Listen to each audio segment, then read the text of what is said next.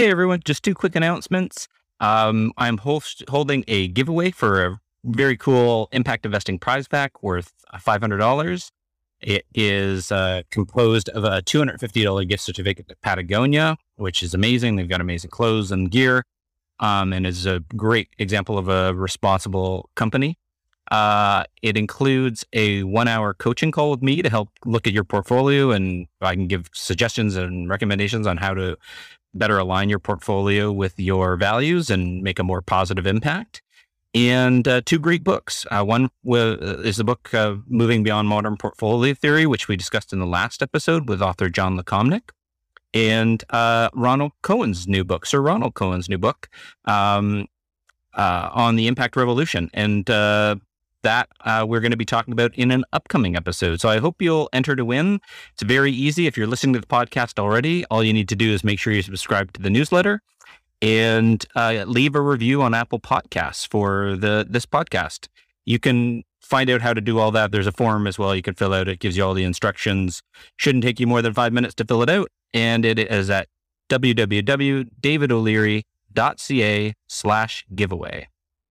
Secondly, I'm also composing an infographic mapping out the impact investment landscape across Canada and who the major players are in various categories.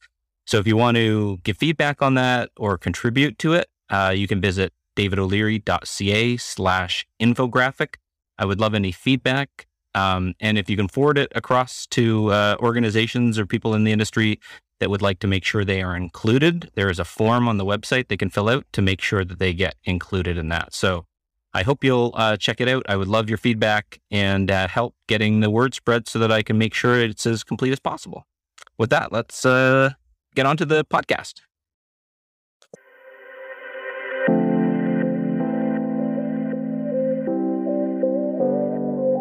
You're listening to the Impact Investing Podcast.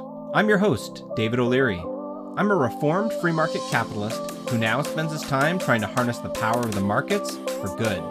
And I started this podcast for anyone who wants to join me as I explore the world at the intersection of purpose and profit.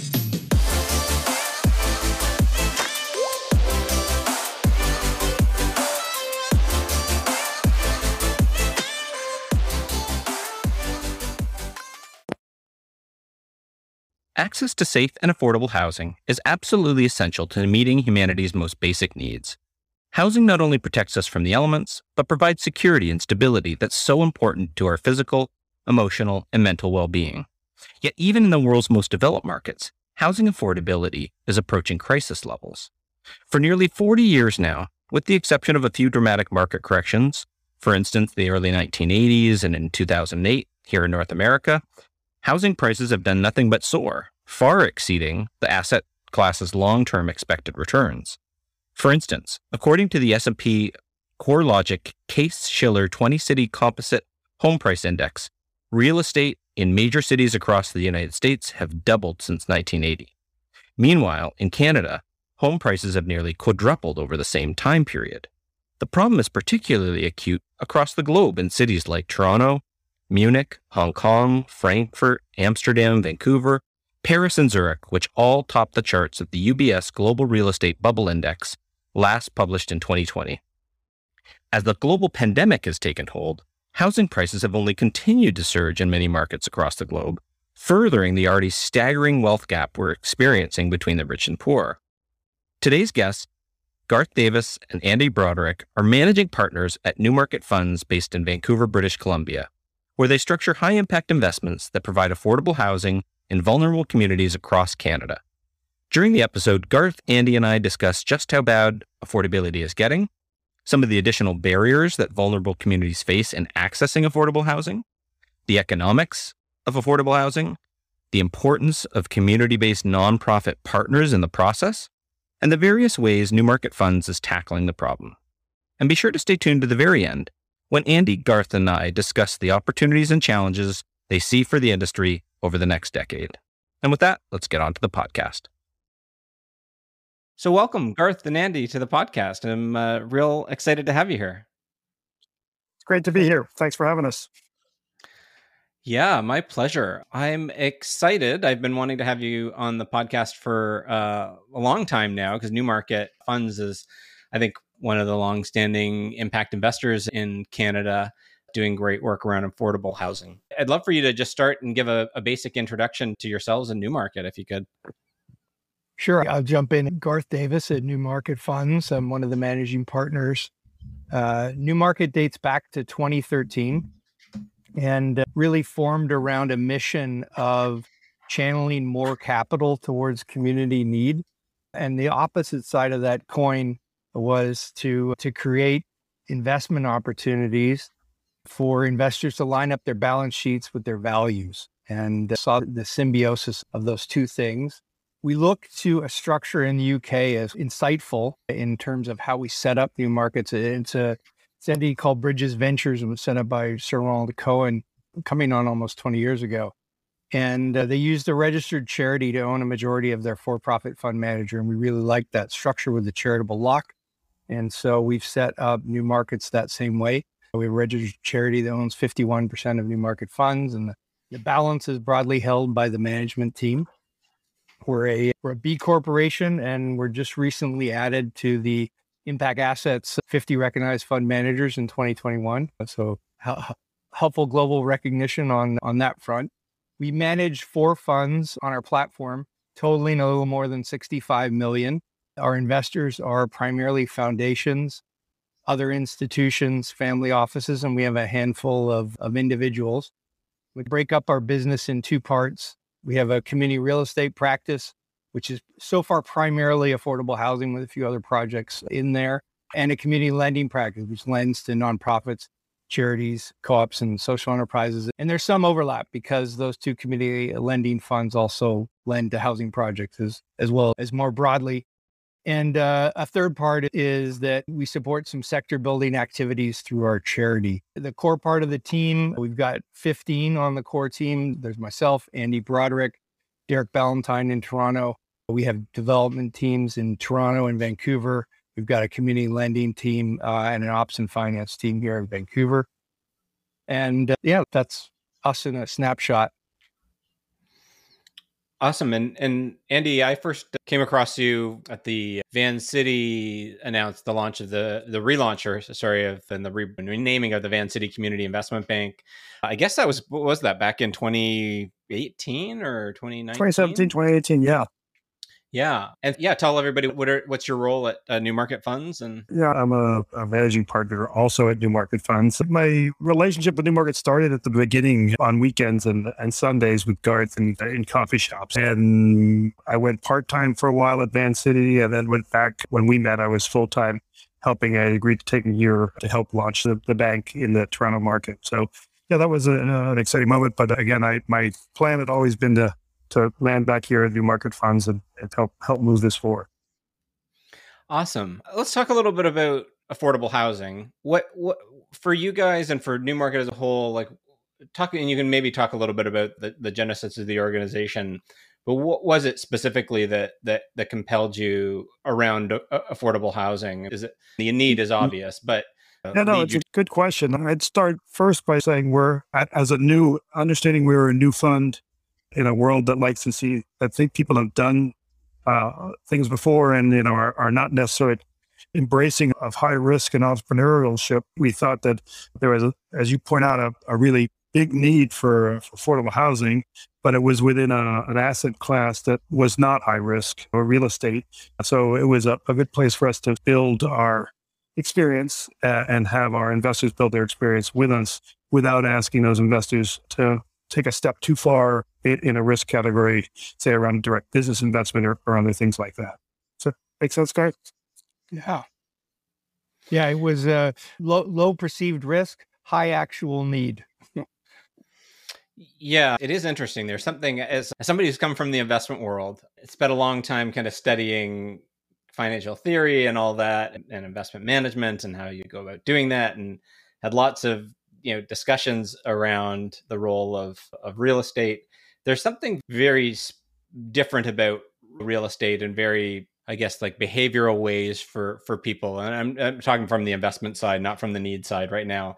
But there is something about real estate itself that across both obviously the need to have a home and for physical security and for health and all those things that come with that, but also people, it's tangible, people understand it. There's something about, I think, innate in us that we want to have a place that we call home and that we need that. And that even transcends itself right into the investment equation. And there's a factor that I probably undervalued as I was younger in my earlier days studying finance and realizing, like, practically speaking, I think some of the behavioral and some of the social aspects of our interest and desire for a home lends its way into the actual practical ways in which real estate behaves as an asset class. And I probably like underappreciated those things about it, but like it's intuitive, people can understand it. It increases how long you tend to hold the investment. It's not mark to market, and so you don't see the price fluctuating. There's a lot of positives that come from real estate investment that quite frankly aren't shared with making a portfolio of stock investments. I'm curious if that aspect was coming to play. Like everyone can appreciate the need to invest in and to own a home and to have a home to live in. Yeah, it's true. And caveat that all of our funds are only open to accredited investors, which puts you in a certain kind of financial threshold that either you yourself or someone owns a home. And in fact, our first fund was 25 million from 33 investors. So you do the math, these are on average fairly large investments. And most of these folks, they may well own other real estate investments, or their foundation may own other real estate investments or invest in other real estate funds. And so it's something that there is a kind of a general broader knowledge within that accredited community of real estate investing that's helpful. Sometimes it can be a hindrance, but it's, I'd say, largely helpful. Mm-hmm. Yeah. Could we talk a little bit about the challenges that so I think most people can probably appreciate that, especially in the Toronto and Vancouver markets, but probably just generally, real estate prices are getting what feels like very out of hand, and that affordability for large segments of the population is getting more and more out of reach. But maybe talk about a little bit more about the ways in which kind of vulnerable communities in particular struggle. And I have to imagine that it's more than just the price itself. I'm curious if you can sort of just elaborate a little bit on what are some of those barriers and the ways in which you address that through the various funds at Newmarket. You want to jump in, Andy, and I'll Sure. It's a good question. It's a hard question actually, because I mean, it really gets to the nexus of that connection between capital and community that we're trying to create. I think we've looked to our nonprofit partners as the specialists in terms of how to deliver the need you're talking about, the value you're talking about, in a way that addresses the specific challenges or gaps for vulnerable populations.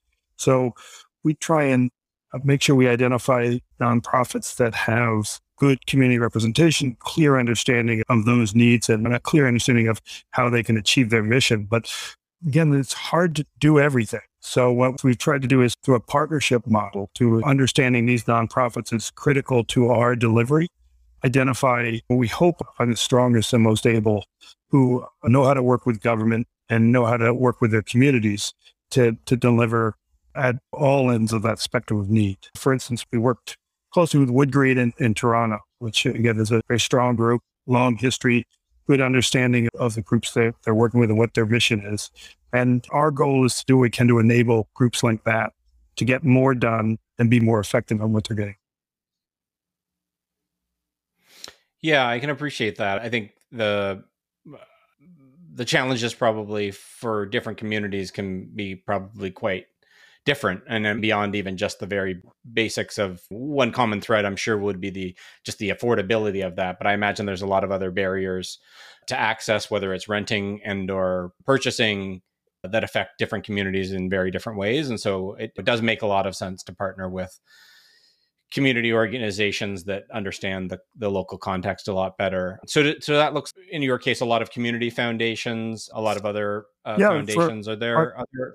Yep. Our investors frequently. So yeah, on the investor side, it would be the community foundations that frequently not only will invest in the funds, but will do introductions to neighborhood and community-based organizations that have a need that they've understood and identified as particularly critical and authentic. It's a nice network of relationships that sort of supports both at the investment side and then at the project level.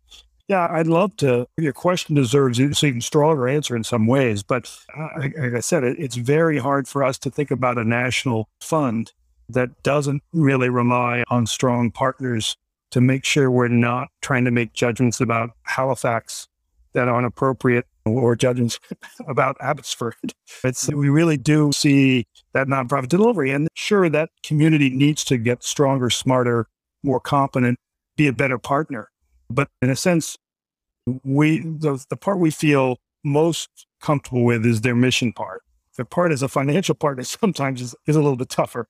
That's the part we're really trying to help improve their experience so that they recognize the capital we can access as a tool that they haven't had in their toolbox, as an additional resource to serve that mission, which is so important to the communities they're in. Yeah. I'd add a take on the finance end of it, and it's you can't build affordable housing in large Canadian cities without a significant amount of subsidy. Like the economic, whether you're trying to support the most vulnerable communities at kind of shelter rates, or whether you're just trying to create housing that's affordable for firefighters and teachers, there needs to be some subsidy at the table. And our experience in the first housing fund so far is those not working with those nonprofit partners, on average, they're able to leverage a third of the cost of building these new units through subsidy. And it could be CMHC, it could be provincial, it could be municipal. We've got a lot of deals here in Vancouver where the city of Vancouver's contributed the land under a 99-year lease for $1. That goes a long way to working towards affordable housing that works for any community, let alone the most vulnerable. So I think Annie's right. The nonprofit piece is absolutely critical in how you connect to communities and show up in a responsible way, but it's also what makes the affordability possible by working through kind of other stakeholders that are willing to commit subsidy for affordable housing. Yeah, it's interesting in that it raises that government is affordable housing. Should all social housing be federal or should it not? I get trapped sometimes in these levels of government arguments. The good news is that has gone into the rearview mirror. People have finally recognized that there is such a need, and it's so broad that it's going to take all levels of government coordinated with the private sector and the nonprofit sector to make significant inroads to address it. Yeah, I can appreciate that. What's happening? What's going on in kind of with the real estate market right now change anything for how easy or difficult it is for you guys to operate? Garth, do you want to take that one? We've been in the market. I'll start first. So like on the new build side, I think it does. When we started out in 2013, there was no national housing strategy. The province of BC didn't have a comprehensive approach to a housing strategy.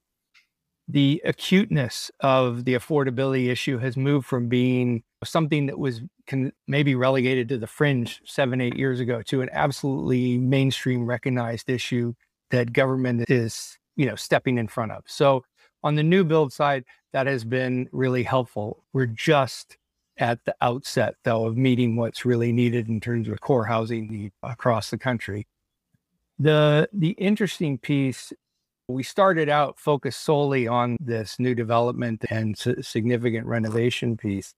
And what we saw, particularly over the last 3 to 4 years, and you saw it in many cases through the local partners, whether it's the community foundations or the nonprofits or the co-ops, was an increasing trend towards what's being labeled as the financialization of multifamily housing. And this is something that's not brand new. It's not exclusive to Canada. It's not exclusive to the largest markets in Canada, but it's absolutely something that's happening here. If I dial back to when I stepped into the finance world in the early 1990s in Toronto, among the big banks, real estate was a 4-letter word. They had all just taken massive hits. The largest teams at all the big banks were the workout bankers on real estate. And that shifted. And we've been in a period for 30 years approximately where if you have been cautious and not over levered, it would be very hard to have lost money on real estate, and particularly multifamily real estate. And like good capitalists, eventually people see that, right? They see these low risk, relatively high returns that folks are earning on apartment building. And whether it's through the real estate investment trust, whether it's through private equity funds, and those REITs are private and they're public, whether it's through pension funds or even offshore investors, what we've seen, particularly in the last 10 years, heightened the most in the last 5, is this very systematic acquisition of multifamily residential buildings, and a clear strategy or a clear set of strategies to maximize the closing of the gap between where actual rents are and market rents. And the challenge for that is it's driven up the price of apartment buildings because these are smart folks. They figured out lots of ways on how to squeeze all the juice out of the lemon in terms of the returns on these apartment buildings. The flip side is, as these units are turning, the public data that the REITs are releasing, they're showing rents going up 20 to 30% on when units turn. And that is creating this erosion of this. We have this massive amount of what they refer to in the US as NOAH, naturally occurring affordable housing. And what's happening here is that naturally occurring affordable housing is a very target-rich environment for real estate investors who want to systematically benefit from increased rents on those. And so we're seeing more and more of those apartments go the way of financialization and have started to work nationally with a set of partners, including CMHC, around creating the tools and creating a fund that we can acquire. We can also be an acquirer, but to convert to nonprofit to preserve affordability. Yeah, that's really interesting.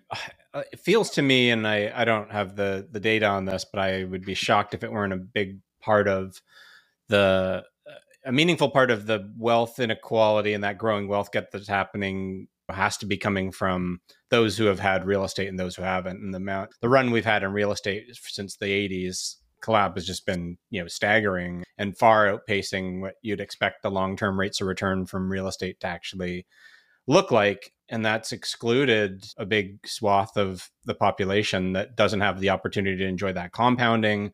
They also just the nature of, again, that you tend to buy real estate and hold it for much longer periods of time than people typically hold stock or ETF or mutual fund investments.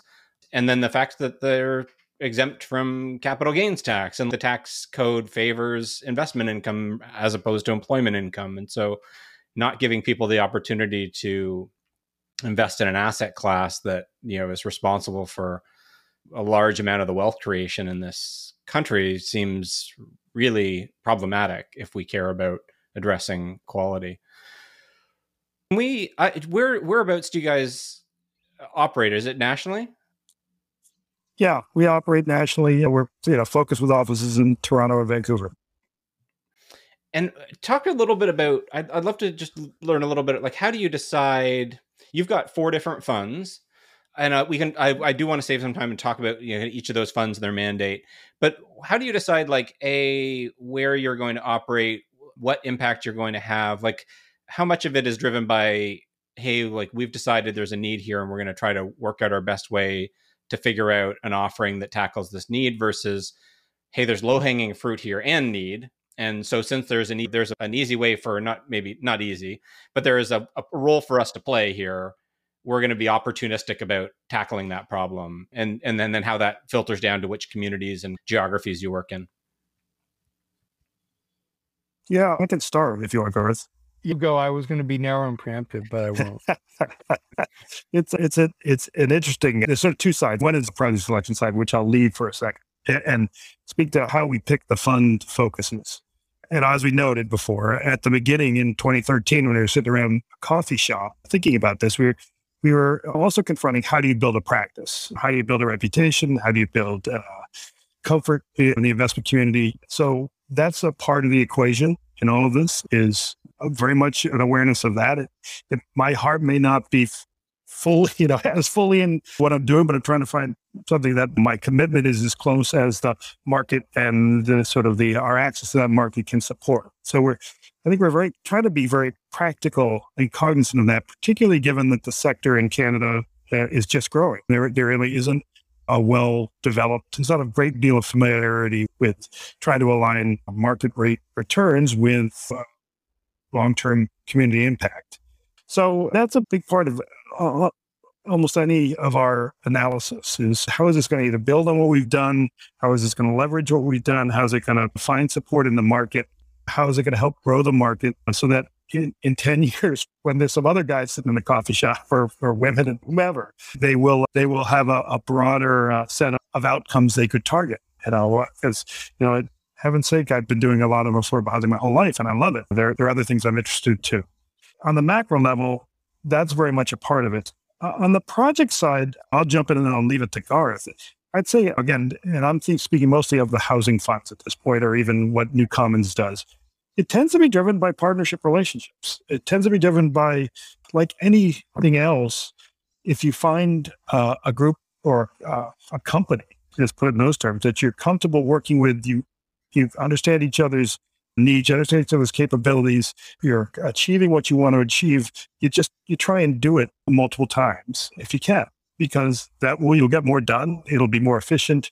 There'll be less hand-wringing. So we tend to be driven by trying to identify partners that we think will be those kind of partners and testing it out. And if it's the case, you'll find us being pragmatic and entrepreneurial about trying to grow those relationships and those investments so that we can get the money out, make sure it operates the way we said it's going to operate, get it back to our investors and do another fund.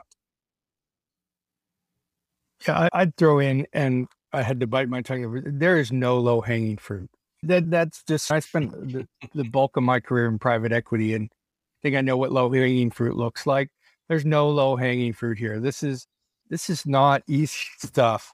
I think Andy's right. It's about partners. Absolutely. You got to have partners that you can work with. And I think we try to pick, depending on what the fund is, some real clarity around what the risk is we'll take, what the return is we need to get to offset that risk, and what the impact is that we're trying to generate. And that can be a bit of a guide for us in terms of how we go through, because capital is finite. There is only so much. You can't do every deal. But yeah, no low-hanging fruit for sure. I can appreciate that. There are things that are maybe possible to get done, but difficult, and things that are maybe far less practical or possible. There's a less of a clear path to how to realize that and make it a reality. Maybe that's a better way to put it. And that's a value of the repeatability. Once you do one deal with one partner, you know how they work, they know how you work, you build some trust. You're not inventing the wheel every time. Yeah. And I get amazed actually about the creativity of our partners to get done things. If you ask me, I wouldn't think were possible in terms of the sophistication and just the complex nature of the deals, and they put together on lots of levels, not just with us, but with all the other partners. The Winnipeg group, I think of frequently in terms of how much they've been able to do in a short time. Anyway. Yeah, that's the model for a university-tied development corporation, the University of Winnipeg Community Renewal Corporation. That one of the most entrepreneurial nonprofit development companies that we've ever dealt with. They're just, the things they get done are pretty amazing. And in what regard? Give me an example of how they help. We've connected with them in the last couple of years, and with a couple of boxes of sandwiches and some shoelaces, they've pulled together two $30+ million projects, 220 units, complete multi-stakeholder financing. This is the downtown, they're right downtown, beautiful locations, beautiful buildings. The structure that they pulled together it looks like lasagna, right? Between different municipal tax credits, provincial ones, CMHC, us, local philanthropic funders. Like they're so creative. And back to the community piece, like just so plugged in with their community groups. Every time you go a layer deeper with them, you understand how plugged in they are with the indigenous community there, with the immigrant community, with the arts community, with the youth community there. And it's reflected in the fact that they have long-term leases with a lot of these groups for units in their buildings. It's really cool. So it's a good example of your initial question is how do we identify these vulnerable populations that feel confident that we're able to translate what we're doing in a way that reaches them. And it is through these kinds of relationships, identifying these kind of groups. Yeah, this kind of underscores for me a point I frequently make is I think this idea that impact investing is somehow replacing the need for charities and nonprofits and philanthropy as a whole is really misguided and harmful. And the idea is that for me anyway, is that it's let's solve all the problems we can that where the solution to that problem can be profited from with investment capital. And then let's save our precious charitable and philanthropic dollars for those other problems and those other challenges that just require funding to be able to do that because there's no obvious profit potential from it. And so having these nonprofits, especially that are inculcated in communities and often led by members in various communities and have this rich knowledge, and that's oftentimes funded through charitable dollars. And we wouldn't be, is a good example of you'd be far less effective if you didn't have those partners. It's such a great example of that. Yeah. No, and to just build on that for a second, it's interesting when you see them develop entrepreneurial and market discipline and execution as part of their toolkit for delivering that mission and those philanthropic dollars. If government can learn how to stand back and participate as a partner rather than try and lead the charitable sector or these groups, they're going to get way more value. It's just quite amazing when you bring some of the execution and discipline of kind of market investment at one side with the charitable goals of these organizations, and they learn how to do it effectively. And the light goes on. They recognize it's not going to solve all their problems, but it's going to be one more really important tool they can access. And then they actually bring some of the strength of the market, which is we expect this of ourselves. We expect when we make this commitment, we're going to deliver on this commitment. In other words, it's a different set of, not entirely different, but it's a broader set of commitments and obligations to manage. Yeah, that's really great. It's well said. I'd love to digress for a moment and just talk a little bit about your backgrounds. Can you talk a little bit about, Garth? I know you started in traditional finance and the traditional kind of banking sector. Just talk a little bit about your journey and how you ended up where you are. What were the kind of decisions? What were the things that interested you that got you to where you are now? Sure. I was young and bright-eyed and curious, and I'll just say I got seduced by private equity. The fact that you could work in a bunch of different industries with companies at different stages, and I loved that challenge of there's a new series, a new set of files on your desk every day, and all of them have different kind of challenges. They might have sales challenges, they might have union challenges, they might have expansion challenges, they might have leverage challenges. And I loved that. And I got to work with some just phenomenal people in private equity. And having spent more than a decade in that sector, I would not say that about everyone in that sector. So I was really lucky. I hit a point and I don't think I really saw it coming. I'd seen private equity as an end in and of itself and lost a very close friend of mine just before I turned 40 in a car accident, and realized I've been pretty naive about life and how finite it is. And that led me down a series of questions, and ultimately to do a double shift and to move back from Toronto to Vancouver after being gone for 20 years, and to cross the street from conventional private equity into impact investing. And I did, the first step was Advanced City, and that's the point of connection with Andy. We did not know each other. We showed up at Advanced City on a sunny September day in 2010, and there was this guy wearing shorts and a pink shirt, and his luggage had been lost, and that was Andy Broderick. And we met and realized that I think over time we had the same penchant for wanting, and Andy had been doing good for a long time, but that I wanted to do good, to have some fun along the way in doing it, and to do some new things. And I think in many ways that was the genesis of New Market Funds, was to figure out a place where we could have purpose in our work, but get things done. And it could have been at Van City. It might have been. The timing wasn't exactly right, I think, for maybe my own impatience. I lost another friend in a very close friend in 2012. And Van City's done a lot of good things. They've supported a lot of our work at New Markets, but we felt like we needed to find this place that was clearly not in the granting space and clearly not in the, call it, regulated bank space, so that we could be more creative in the solutions that we're providing to community. That's genesis of my story. You have a coherent narrative. That's very nice, Garth. Better than me. I get one. It's just a hope to not get lost again. We'll see what we can do about getting you lost. I come from a much more muddled past, but to Garth's point, one of our strengths is that we can operate effectively in the financial sector, in the community, in government, and my starting place was community, really. I found my way into this work in a small town in Vermont. I'm an import. I moved up in 2010, and I was probably 1990, and I was the founding executive director of the Rockingham Area Community Land Trust, which was a small nonprofit housing development company in a small section of Vermont. Anyway, it was a wonderful experience. I spent 6 years there starting this company, and we had a good deal of success, developed about 300 units of housing, which was a lot for that neighborhood. And then I moved up to the big city, Burlington, Vermont. I'm originally from Washington, D.C. I'm not, but we had moved to Vermont for probably lifestyle reasons after a stint in New York where I was a teacher and my wife was a public defender. But so anyway, we're bleeding hard liberals from way back, moving to the land of Bernie Sanders, although he hadn't started that. Up in Burlington is where I got introduced to.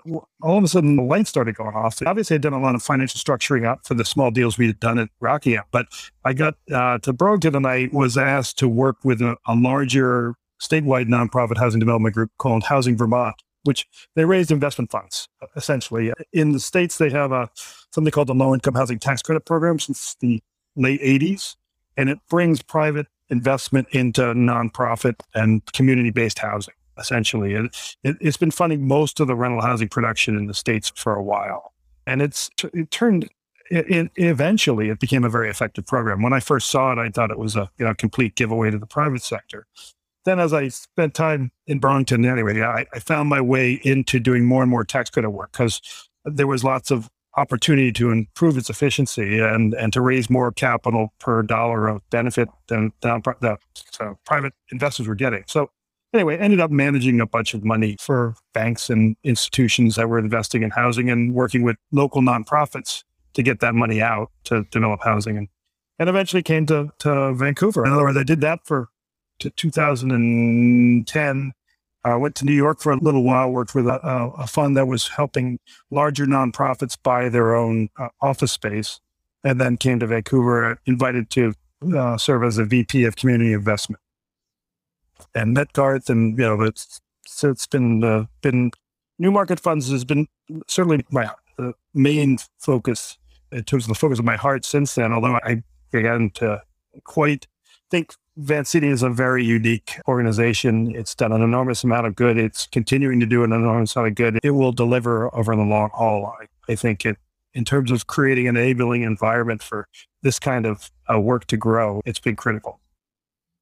Yeah, Van City strikes me as an organization that just has the type of culture and values just at its core, that it's not going to be perfect and doesn't always have every answer, but you're just going to have a lot higher batting average with the organization doing the right thing, making positive impact, because it's so integral from its founding and from its roots. And that's just really hard to, this trend we're seeing in terms of corporate CSR and businesses all kind of talking about the need to do good. If it's not infused into your DNA, it's very easy for that to come off as lip service and greenwashing rather than real meaningful impact. And so when you deal with organizations that have it built in at its roots, it gives you a lot of reassurance. And New Market, starting for that reason, it's powerful. Yeah. Yeah, no, it was a pleasure to be there and be part of it. Where the rub is, of course, as a regulated financial institution, you run into the regulatory limits of that. And as a responsible institution, they have to make sure they honor that and manage that. And I think they generally do an amazing job, actually. But it's where the rub is for sure.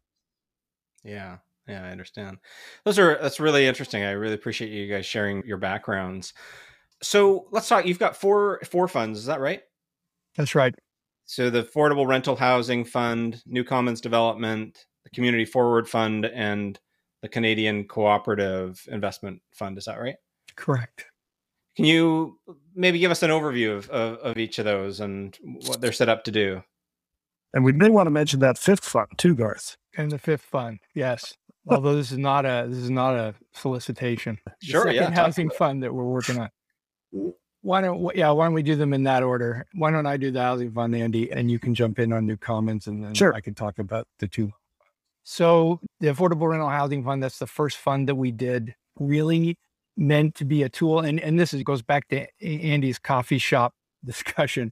So this was, I think, in the fall of 2012 at a coffee shop on Water Street. And just so you know, Andy drinks black coffee and I drink tea. So we don't necessarily agree on that, but there's lots of other stuff we do. And Andy had been working with the Community Land Trust with Tom Armstrong, the Co-op Housing Federation. And there was a City of Vancouver request for expressions of interest around what was at the time originally 6 sites, but ended up being 4 sites, for where the city would contribute the land at nominal cost, provided a certain level of affordability was going to be delivered. And Andy was modeling it, and he was like, I think we could put a piece. I think it would work. We could deliver the affordability if we could get somewhere between $10 and $15 million of capital that was at take or give 7%. And so that was the genesis of it. We were seeing need more broadly, but there was a very specific, very tangible need for equity for nonprofits and co-ops, which their structures are really not set up for them to raise equity. So we set up the fund to be flexible in how it creates that tool. But the focus was around how can we de-risk these investments sufficiently that we can look our investors in the eye and say, we're delivering you a market rate risk-adjusted return.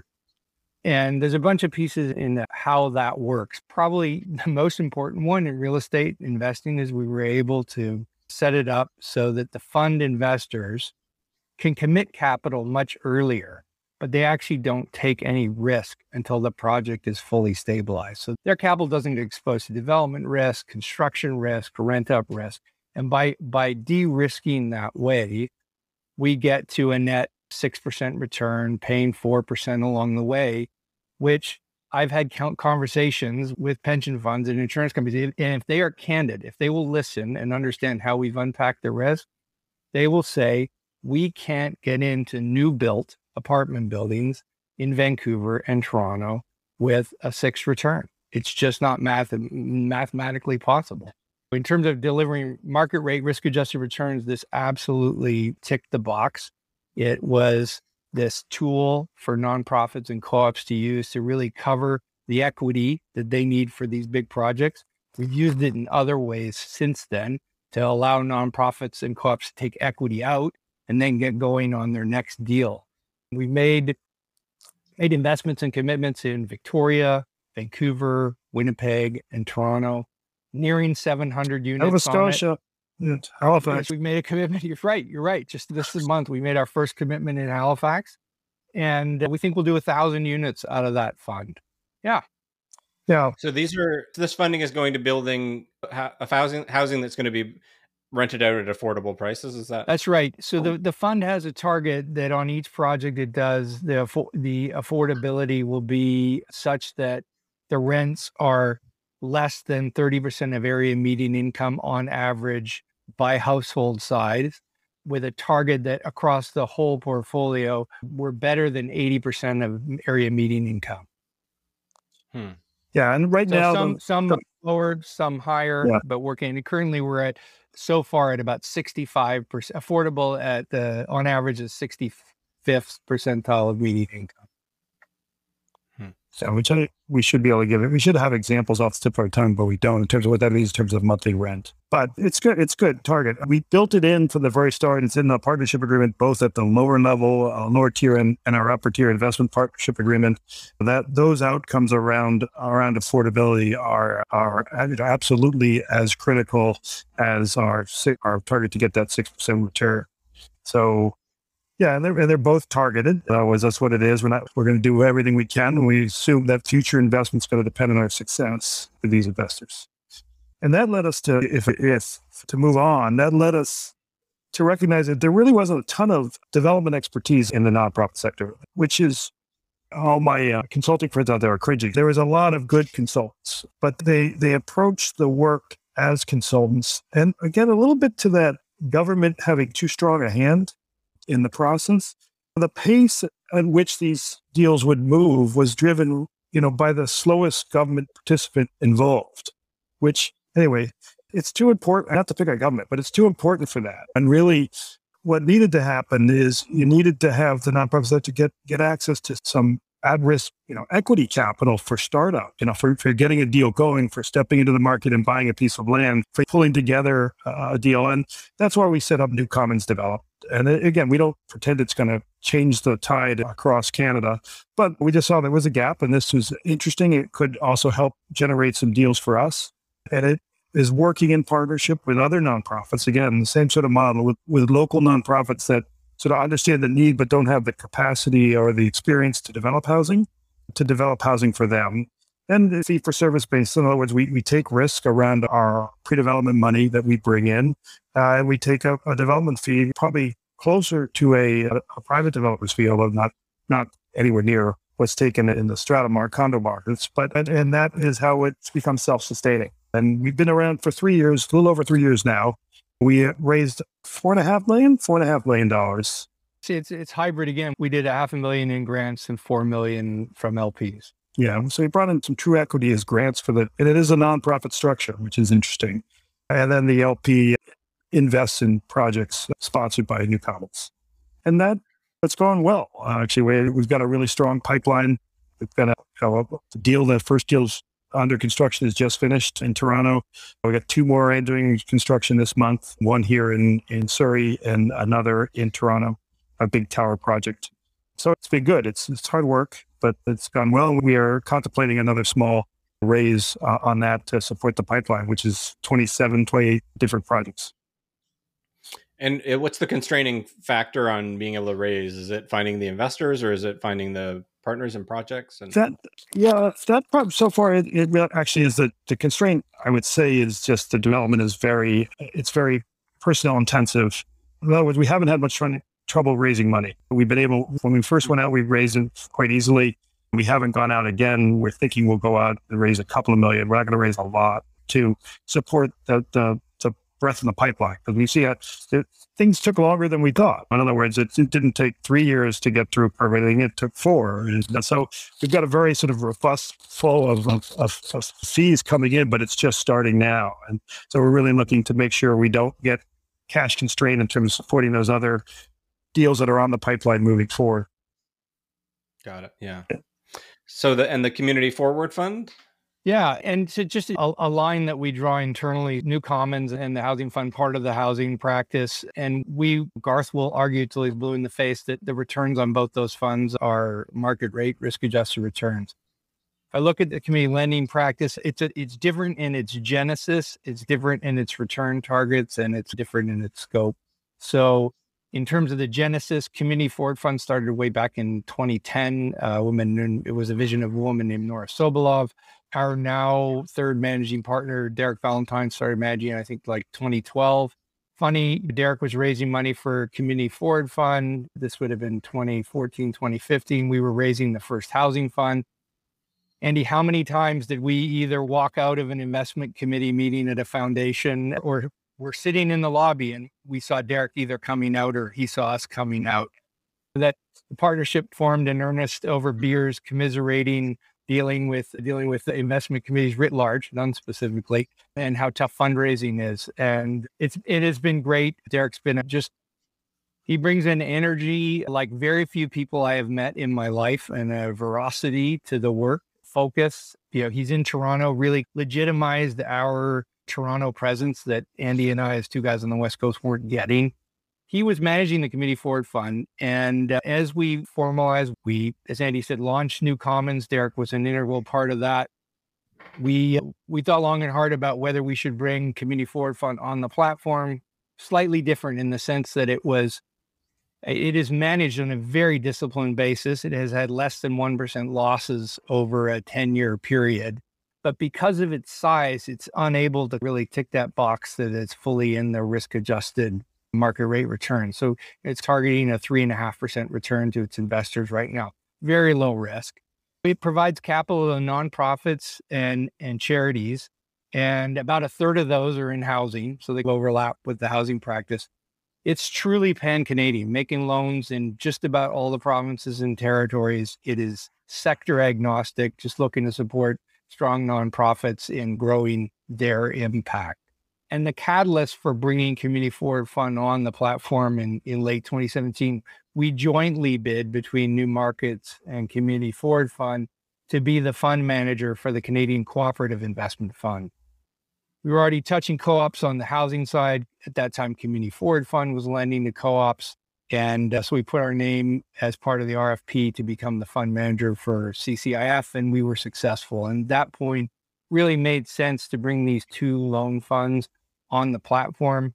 CFF and CCIF are very symbiotic in that sense that they're pan-Canadian, they're sector agnostic. They're really just focused on supporting community organizations, in the case of CCIF co-ops, in the case of CFF charities and nonprofits, and extending their work. I don't know, Manny, if you'd add anything on the community loan. No, I think I've always, since I came to Canada, I saw the CFF as a really important tool in the Canadian social finance toolbox. In the States, there are lots of community loan funds. Almost every state has one, and it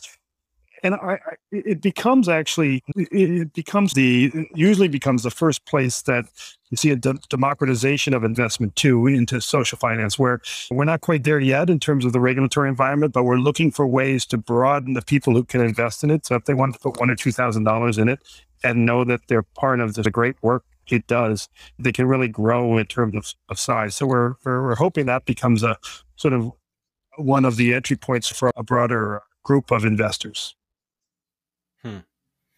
Can you just to be clear that you were referencing the fourth offering, which is the Canadian Cooperative Investment CCIF, and so that instead of whereas the Community Forward Fund is making loans to nonprofits, the Canadian Cooperative Investment Fund is it loans to cooperatives, or is any of it equity? Yeah, it's both. It can make loans and make equity investments in co-ops.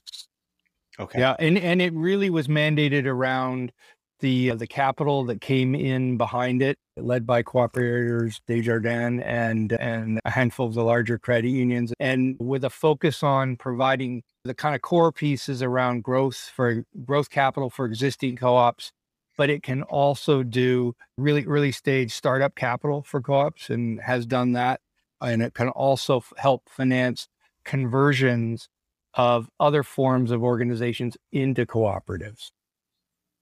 Talk about why is that needed? Why do co-ops have more challenge accessing financing than corporations? Yeah, I think probably most fun, and I'll also say that the credit unions broadly and definitely specifically, there are pockets of the credit unions that are doing a great job of taking care of the co-op sector. So sure. It's not like I don't want to portray that there's no sources of capital for them out there. Right. And at CCIF, we really try and be additive to the work that the credit unions are already doing, supporting the co-op sector. But common things that we hear are really around just a lack of understanding of the structure. It's a structure that not all banks are familiar with. Obviously, the credit unions have the advantage that they're cooperatives in and among themselves, financial cooperatives, and so more familiar with the structure. And I think the ones where they've dedicated some resources, like I think of Vancity is a good example. I think of Kindred, Assiniboine, and Winnipeg, where they've dedicated resources to really reach out into the community development sector, understand co-ops, see the need that they're filling, those ones are the ones that have been the most prolific in their support of the co-op sector. Yeah, so this fund was, I think, really just an effort to expand that, to have the cooperative sector come together and make available the resources that would help that grow in areas where maybe there weren't strong credit unions or there weren't the same resources. Anyway, it's been quite interesting. Interesting. Have you guys heard of Zebras Unite? You know that organization? Yeah. I am familiar with Zebras Unite. Yeah. Not a unicorn, but a zebra, something that's actually real. Zebras have stripes. Yeah. I love it. There's also, I think, just something about I was listening to actually a big discussion about, not a big discussion, but somebody talking about all the ways in which zebras is a really great metaphor for the kind of cooperative movement and what they're doing there and being the anti-unicorn. But it just seems to me we're tackling a similar problem around how do we get the pipeline of financing to be more accessible to cooperative structures, which I think inherently tend to operate more sustainably. It's not a panacea and it doesn't make your business perfect, but it does a lot to align the values of the various stakeholders. I think especially if you're talking about multi-stakeholder cooperatives, and just it's interesting to explore those models, but really how do we get more financing into these types of structures? And it's amazing to me how I'm guilty of it too, by the way. I have a better understanding now than I did 3, 4, 5 years ago, but as somebody who spent his time understanding a lot about investments and obviously investments into corporations, to have almost zero knowledge of what a cooperative looks like, and it is pretty shocking. Yeah. It's not surprising though. And it's interesting because the sector needs stronger development expertise. In other words, the groups, despite a lot of good efforts, the groups out there engaging with sort of startups or mature small businesses that would be appropriate for conversion, where there's a retiring owner and 30 employees, and it's a great going little concern, but it's how it moves forward and how it sustains itself isn't clear. There's really are, I think, quite strong opportunities. We just have to develop a more sophisticated network of developers to work with some of these groups. And I think you'll see it pick up. And there's a changing of the guard going on, I think, between sort of generations. Older people like me are beginning to be replaced by young entrepreneurial, less dyed-in-the-wool progressives, more how do we make this business work so it serves people well. Anyway, it's a really good sign. And I think it's just beginning in the co-op sector. Yeah, interesting. In the interest of time, I'm going to wind out with a two-part question that I think is maybe potentially are related. One, I'm interested in what for new market funds going forward, what you're excited about in the kind of near and long term. And B, what do you think are the most important things that could happen, whether it's kind of government involvement, government regulation or policy or mechanisms in the market to flow more capital, but that would promote and help advance the affordability of housing in Canada? I know that's a big question, so take it however you want to address it. You go ahead, Andy, and then I'll... Sorry, I missed the first part. What's next on the horizon? I think we do want to talk about the fact that we're in the midst of a new fund. Right. It's building off Fund 1, which we started describing the fund that supports nonprofits and co-ops and acquiring stabilized new construction. This fund will build from that. It's a target of a $50 million raise, and it will also step into that financialization equation. It is going to be able to be used for nonprofits to acquire existing privately held housing that is part of that, as Garth described it, that an affordable housing that is recognized. So it really is to help expand nonprofit ownership. And it really came from us recognizing that the amount of energy and money we are putting into new construction, which is critical and important, that for every new unit we're building, we're probably using 5 or 6 or 7 to this financialization process. So we should be active in both fronts and working to preserve existing affordable housing as well as expand new affordable housing. So we're quite excited about that. And we've been out since, second week of January, and we've had a lot of good responses from our current investors. And we're just stepping out into people we have not had investors and taking that. Yeah. Why don't I leave the second part of the question to you, Garth? Yeah, and I think you'll debate me on it, but that's okay. That's Let's why make we're it more here. interesting. Yes. So I on it most fundamentally, it's about track record, right? It's about proving the track record. And Mm. I said there's no low hanging fruit. This stuff takes time. You have to put together these complex deals. I think part of the benefit of how long they take is there's a lot of de-risking that goes on in those. Are you just closing your first deal, by the way? No, we closed one a long time No, ago. I'm You've talking about forgotten. the one we Yeah. started talking about. We are actually, we will hopefully call capital today, knock on wood, for that $11 million portfolio that Andy and I did 2012 on the, discussion. Yeah. yeah, 9 years. Wow. 9 years. These things take time. And so can government be more helpful? Probably. But I think the most important part is improving the track record. I think they're already really helpful. Like we get, as I said, in every deal we're in, either 1, 2, or 3 levels of government are involved in these deals already. Did CMHC make some tweaks to its affordable flex program for nonprofits to increase their ability to make acquisitions? Yes. So like government is doing stuff. We've got to, I think, come together as a sector and prove what we can do. There are tools out there. Could they be better? Yes. Could there be more? Yes.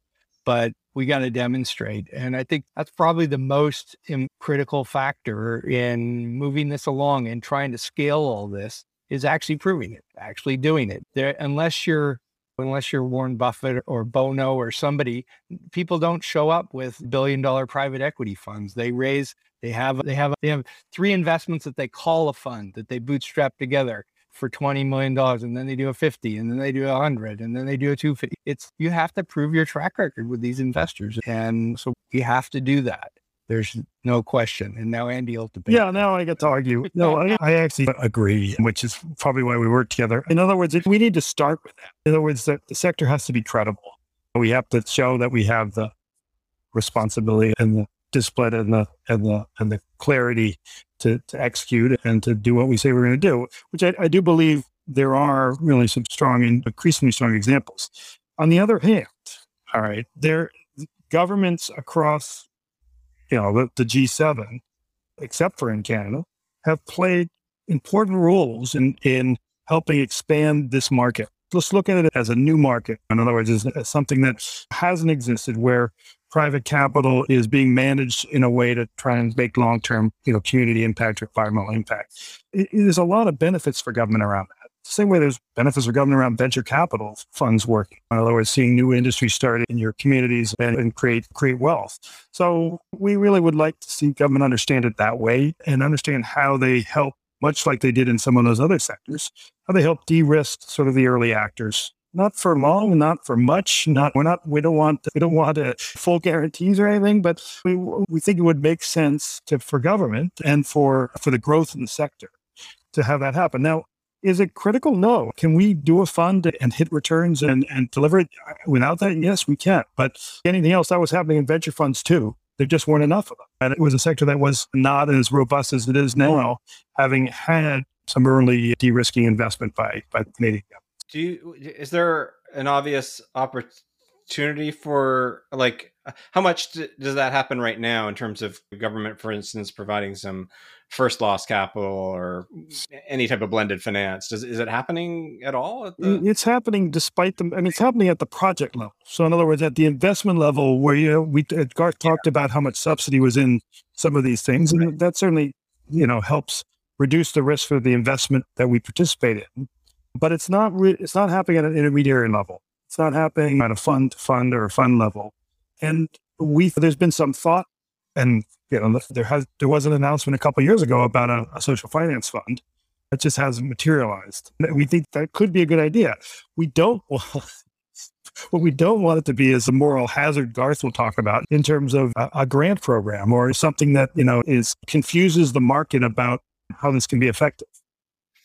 Yeah, that's interesting. Yeah, or to become an overhang that investors who've built the sector are waiting around to see what's happening with this. Is your fund going to benefit from the social finance fund or not? Switching from being a catalyst to an overhang.